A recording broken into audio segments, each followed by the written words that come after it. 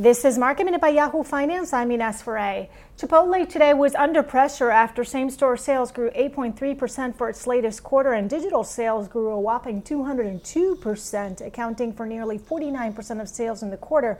However, about half of digital sales were via delivery, and while delivery soared, the costs associated with delivery put some pressure on margins. The Mexican fast food place is now experimenting with higher menu prices for delivery. McAfee opened at $18 a share. That was below its IPO price of $20 a share. And AT&T reported on its top and bottom line, beating expectations. The company saw strong wireless growth and better than expected subscriber growth for HBO and HBO Max. Peloton is under pressure after Goldman Sachs downgraded the stock to a hold based purely on valuation. For more market minute news, head to yahoofinance.com.